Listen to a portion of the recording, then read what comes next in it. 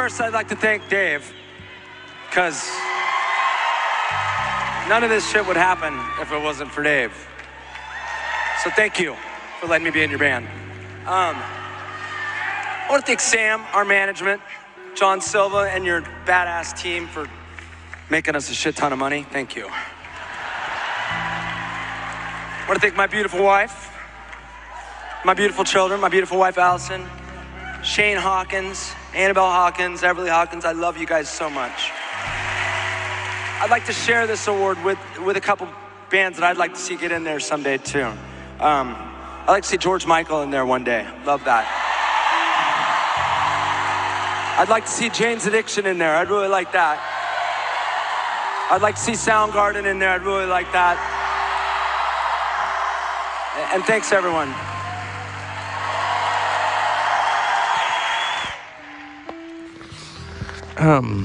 I'd like... Hello. This is, very sad day.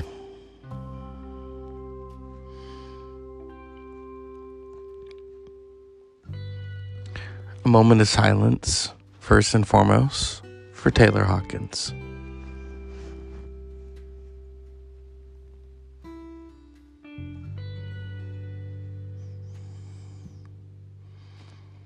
Oliver Taylor Hawkins, born February 17th, 1972, died March 25th, 2022.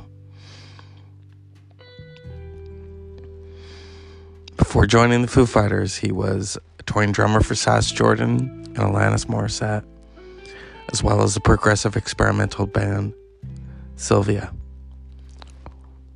In 2004, he formed his own side project, Taylor Hawkins and the Coattail Riders, in which he played drums and sang.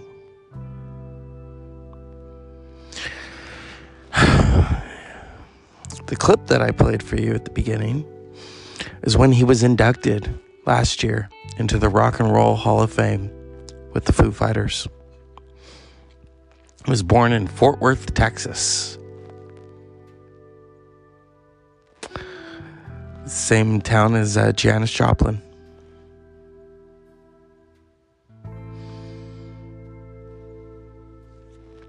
So, Taylor joined the Foo Fighters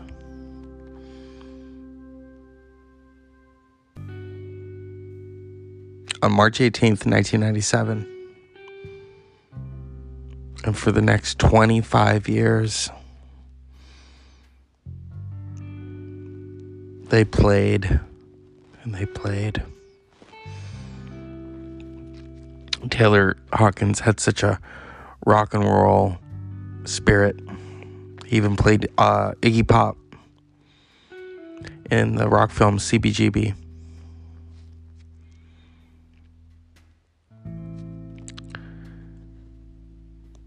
He was married, he had children. He had, unfortunately, something in his past that he got through. We're not going to talk about that. We're going to talk about the man and the music. And my heart goes out to his family, to the Foo Fighters, especially Dave Grohl. In his recent book, Dave Grohl called Taylor Hawkins his brother from another mother.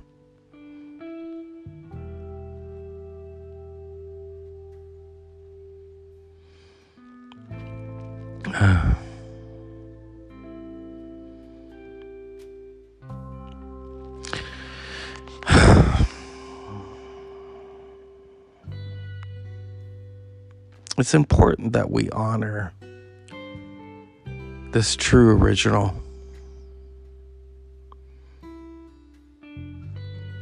This is such a sad day.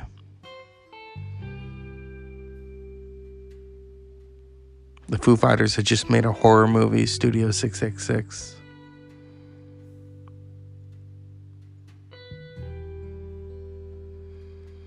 And It's so easy to... Here's Taylor Hawkins talking about his love. It's important, I think, to try and get like a really great natural drum sound and stick with it. So I think the first goal is, okay, let's catch the true sound of the drums and then go from there.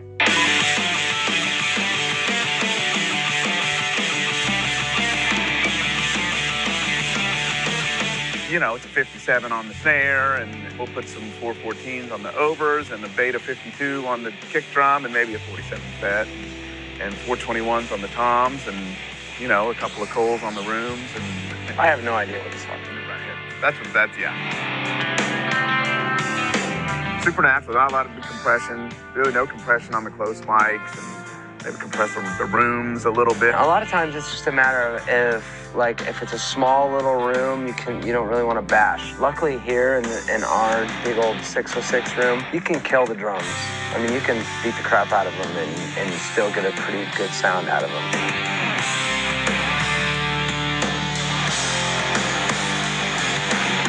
You know, I like to make little records in between Foo Fighter records. And a lot of times 606 is busy, but I still want to be able to have a creative environment at home to be able to record a record at my house. You know, back in the day when you had to have a tape machine and you had to have la-di-da-da-da, you were lucky if you had an 8-track, you know, or a 4-track. A ton of space. We have a TDM HD system here. We have the HDX system, and it sounds great. And the studio has a Symphony that we're running Pro Tools HD through. When we were putting the rig together for his house, he wanted to put a recording rig to the house, and so we decided it would be a 16 tracks. And so we found some mic pre's that we thought were good, and then the Symphony was perfect because it was expandable. I could do 16 by 16. It had the Thunderbolt. You could go directly to the iMac. So I just knew I could really very easily put a super clean sounding good rig at his house. Easy. To be honest, going from here to his house now with the Symphony on a Thunderbolt it's a cool rig. You could go and make a kick-ass record on that. I want to throw out a couple of band names. Give me what you think. Queen. I mean, that's for me. Don't get him started. Yeah, that's a whole other 60 Please. minutes. That's not 60 minutes. That's like 600 That was my minutes. first You don't concert. I wanted to be Roger Taylor, and I wanted to be in Queen, and, you know, I wanted to play stadiums when I was 10 years old. There's no question. Black Sabbath. They're kind of like Zeppelin's, you know, ugly cousin. You know what I mean? Kiss. What about Kiss? One of the great things about my life now is that every morning at drop-off, I get to hang out with the singer of Kiss because our kids go to school together. Is that right, really? Yes. And so there was one morning at drop-off where Paul Stanley pulls up in his car in the parking lot of the school. He rolls down the window and goes, "Hey, Dave, I wanted you to have this." And he handed me the new Kiss record. And I just had this, like, flash. If I, at 10 years old, ever thought that the singer of Kiss was going to hand me his new record Hey, Dave, I want you to have drop-off. ABBA. How can you not love ABBA? Come on. There's a reason why they sold more records than anybody ever. What do you love about ABBA? This music, the songs are incredible. My kids love ABBA. My mom loves ABBA. The best pop, Everybody loves it's ABBA. the best pop music ever made, I think. What about Prince? Prince is a genius. Everybody knows it. He's better than everybody at everything he does. The end. He did, yeah. He did That's all one you of gotta our... say. James Brown. James Brown, I mean, come on. Taylor Hawkins is like the James Brown of the Foo Fighters. Because if anyone ever makes a mistake, he shoots up a glance. Oh, yeah. Oh, yeah. In this band, if you clam something, Uh-huh. Hawkins will look at you like, rookie. Finally, the Beatles. The Beatles really created the blueprint for the rock band, you know? I feel like there were 4 members. Each of them were brilliant musicians and songwriters. And as a kid, that's just how I learned to be a musician. I had a guitar and I had a Beatles songbook. And I swear to God, I think still to this day, that's all a kid needs to learn how to play music. If it weren't for the Beatles, I don't think we'd be here. That's Taylor Hawkins and Dave Grohl talking to Anderson Cooper. 60 minutes. all we can do now is remember those moments. What I can say, and that we can all say, is that they had fun. They had fun. And you know where that was more evident in their music videos, because they really had fun. I think of all the different looks that they did. They experimented. And, I mean, they were dressed as stewardesses in Learn to Fly video. The Big Me video. Everlong. That's such an epic meditation. My God.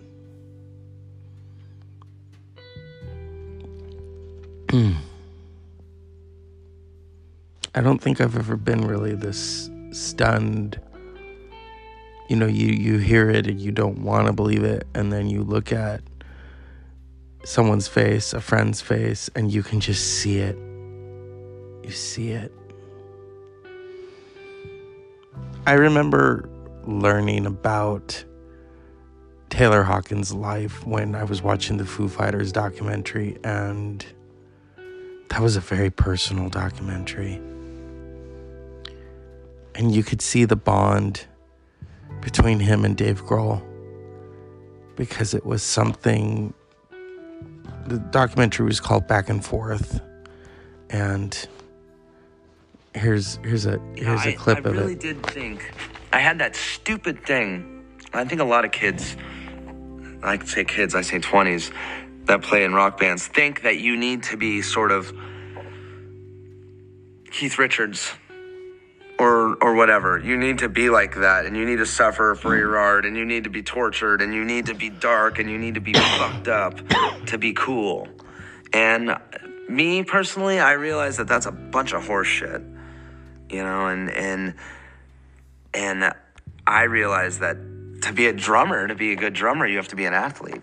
You have to take care of yourself, and to have a good life, you have to take care of yourself. And I have children now, I have a wife, and I'm very normal.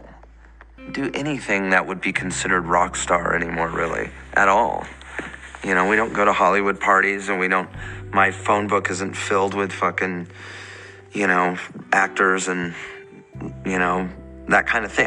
We don't live that kind of life, you know, and it's just great, and it's healthy, and I'm into, you know, if I could just quit smoking cigarettes, I'll be the picture of health. The last time you guys were here, I was talking about the Foo Fighters and who is going to put you into the Rock and Roll Hall of Fame. And Dave, you said, I got someone, but I don't want to say it here. I want it to be a surprise, and blah, blah, blah, blah, blah. And then it turned out you got Paul McCartney to induct you into the Rock and Roll Hall of Fame, which you really can't do better than that. How does it come about? Do you call him and say, Paul, please do this? Or do you have somebody else do it? I'd be too embarrassed to ask myself. Yeah, we didn't call him personally. I think somebody else did it. But we know him. I mean, you know, he's a really sweet guy, and we've known him for a long time. So I think he agreed to do it because he wanted to do it for us because we're friends. But we didn't make the personal call, no. Yeah, because that would have been awkward. That would have been weird. Right. And you don't give him any kind of guidelines about what to say. You don't feed him any information. Whatever he says, and that's it. Paul, okay, now come here. Get over here, Paul. No, come here. Here's what you're going to say. What you're going to say. And if you fucking say this, we man, wrote this. Jesus. No, I thought it was neat the way he did the speech, and he sort of made the parallels between Dave being in Nirvana and that being this crazy tornado. And then out of that, Dave found his way to the Foo Fighters, and we slowly kind of made our way up. And he said it's sort of a similar story like the Wings from the Beatles. And I always kind of thought of us like the Wings a little bit. And I you've said it on the show. You've said it. Yeah, you've said it on our show that you guys are the Wings of grunge. Yeah, and Dave, I was kidding, but I know, but it was a funny line. It was a good line. Probably. You said it on this show, yeah. Well, I mean, I even think Dave's songwriting in the Wings stuff is similar. I mean, it's good song structures, and it's a new. I mean, you know, for Dave to come out of Nirvana and have something as successful as it is, I mean, most people just don't get a second act like that, you know? They don't. They don't. I've said that to And- Dave. Dave said, no, there have been bands who do it. You know, Clapton, of course, went to Cream. But Nirvana was so big. And Paul was right, Dave. It was a solid It's funny. speech. I never really considered any of that stuff like as focused as what he was saying. You know, Apparently I did. Taylor put a lot of thought into this. I think Taylor wrote the fucking speech for Paul. Is what happened. Paul, get over here, man. Get over here, motherfucker. I got something to say. I thought it was very magnanimous of you in your Rock and Roll Hall of Fame acceptance speech. You lobbied for the following people to be in the Rock and Roll Hall of Fame. George Michael, Jane's Hell Addiction. Boy, were you right on with Jane's Addiction. Come on. And Soundgarden, of course.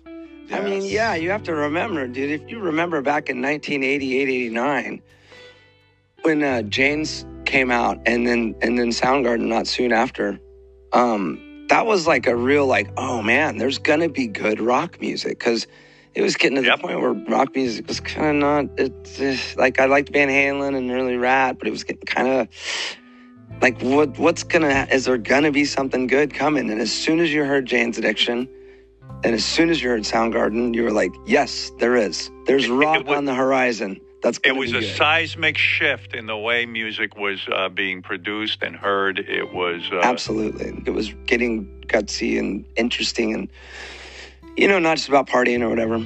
And then George Michael, I just think that guy's got the best voice of all time. No offense to George Michael. Jethro Tull before George Michael. I don't They're not in there understand yet? that one. No. That's pretty trippy. Yeah. I think King Crimson should be in. Ian McDonald died this week. One of the original members of King Crimson. In the and Foreigner. court. Let me honor them In by the court of doing the Crimson this. King. In the court of the Crimson King.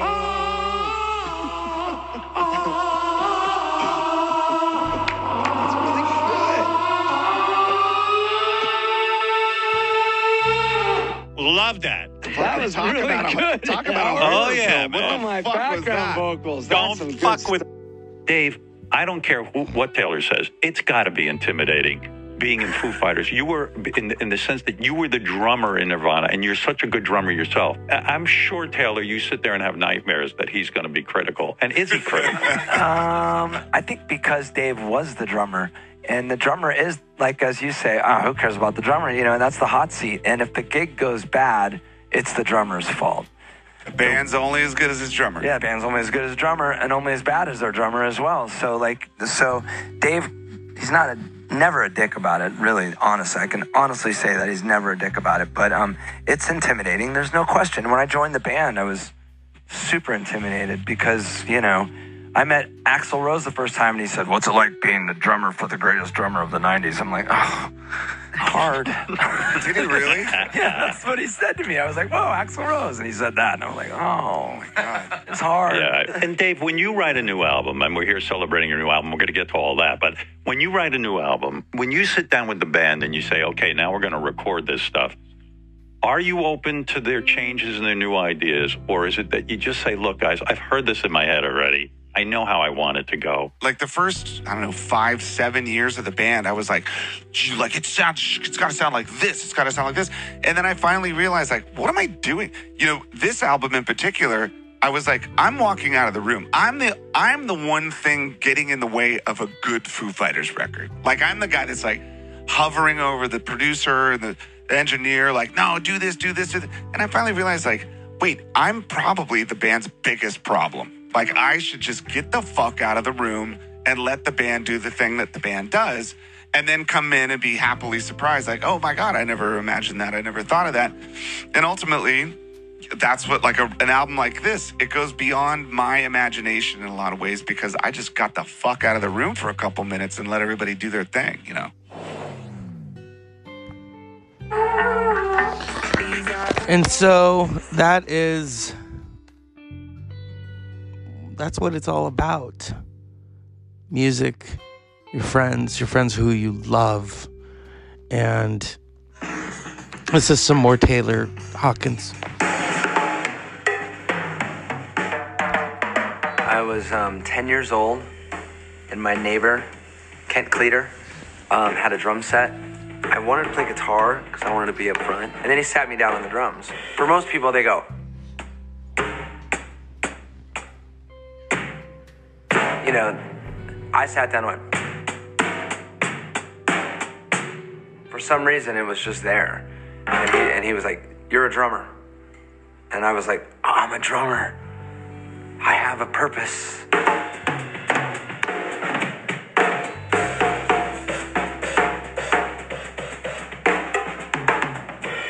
This is my man cave, as they call it now. They call it a band cave or whatever. It's kind of my studio. The stuff that I have, the memorabilia that I've collected over the years from record stores or eBay or whatever, it's almost like comfort food. You know, to be surrounded by all these sort of memories almost, you know, that David Bowie and, you know, Sound and Vision, that's where I really discovered Bowie. So, I mean, that sits behind me when I'm in here jamming. It's like being surrounded by old friends. I think there's two kinds of collecting. There's that, just the stuff that you love and you're passionate about and you like to see and it makes you feel warm when you're surrounded by it. And then there's I'm gonna, you know, get Eric Clapton's original lyrics written from Layla. And that's an investment. I have Roger Taylor's snare drum, and the drummer from Queen, that he gave me that he used in the Freddie Mercury AIDS awareness concert that they had after he died, and I use it. We've used it on recordings. It's down at the Foo Fighters studio, so we use it. A friend of mine gave me this for Christmas a couple of years ago. As you see, this is the band Mott the Hoople on Broadway, and if you look very small, it says with special guests. Queen. Oh my God, there's a ticket inside there. I never even noticed that. From that night, oh my God.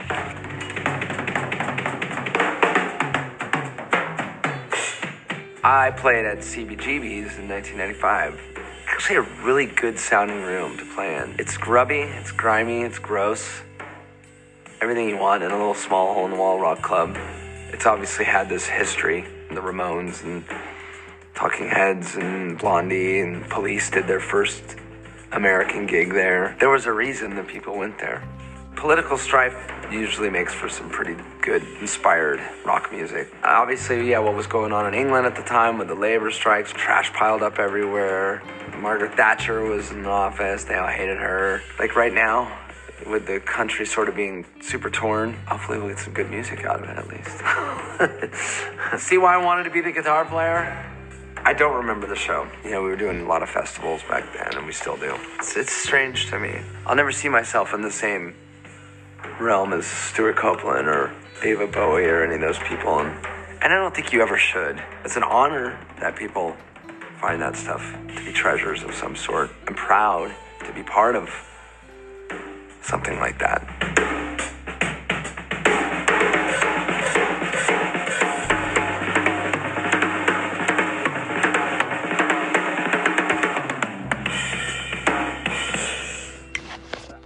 That was an interview with Taylor Hawkins, and he's drumming. That's from 2016. And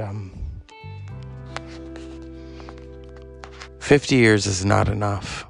50 years is not enough. I am stunned and heartbroken. And I want to give a shout out to my friend Rob, whom I just think is amazing. I've always had so much love and respect for Rob. Robert. Yeah. He saw the Foo Fighters. He saw that last tour. And strangely, he saw Charlie Watts from the Rolling Stones last tour. That's something to witness. These geniuses, what they do best. And as Charlie Watts was 80. Taylor Hawkins had just turned 50. That is too young. And he had such a youthful rock spirit. Whenever I saw Taylor Hawkins, I thought, that's rock and roll right there. The essence, the authenticity, the love of doing it. And I am just, like I said, this is a sad day. I don't know what everyone's going to do. I am stunned. I send my love out to Dave Grohl, Nate Mendel, Pat Smear, Chris Shiflett, Rami Jaffe, those who loved him, his family, his friends, his wife, his kids.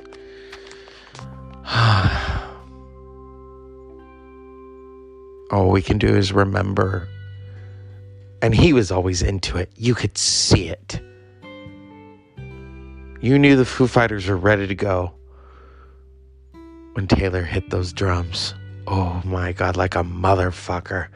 That's life right there in the fast lane. Well-oiled engine. And Dave was right. Taylor was the James Brown of drums. That is a beautiful compliment coming from someone that he considered his best friend. That was his best friend. That was his brother. And they played music for 25 years together. And my heart aches for them, for all the Foo Fighters fans, for his family, for his friends, for everyone that ever met or got to see Foo Fighters and Taylor Hawkins playing on those drums, even Taylor Hawkins singing. I remember they did a tribute one time to Led Zeppelin, and I didn't know he could sing. And he sang. I went, yeah. Now that's what I'm talking about.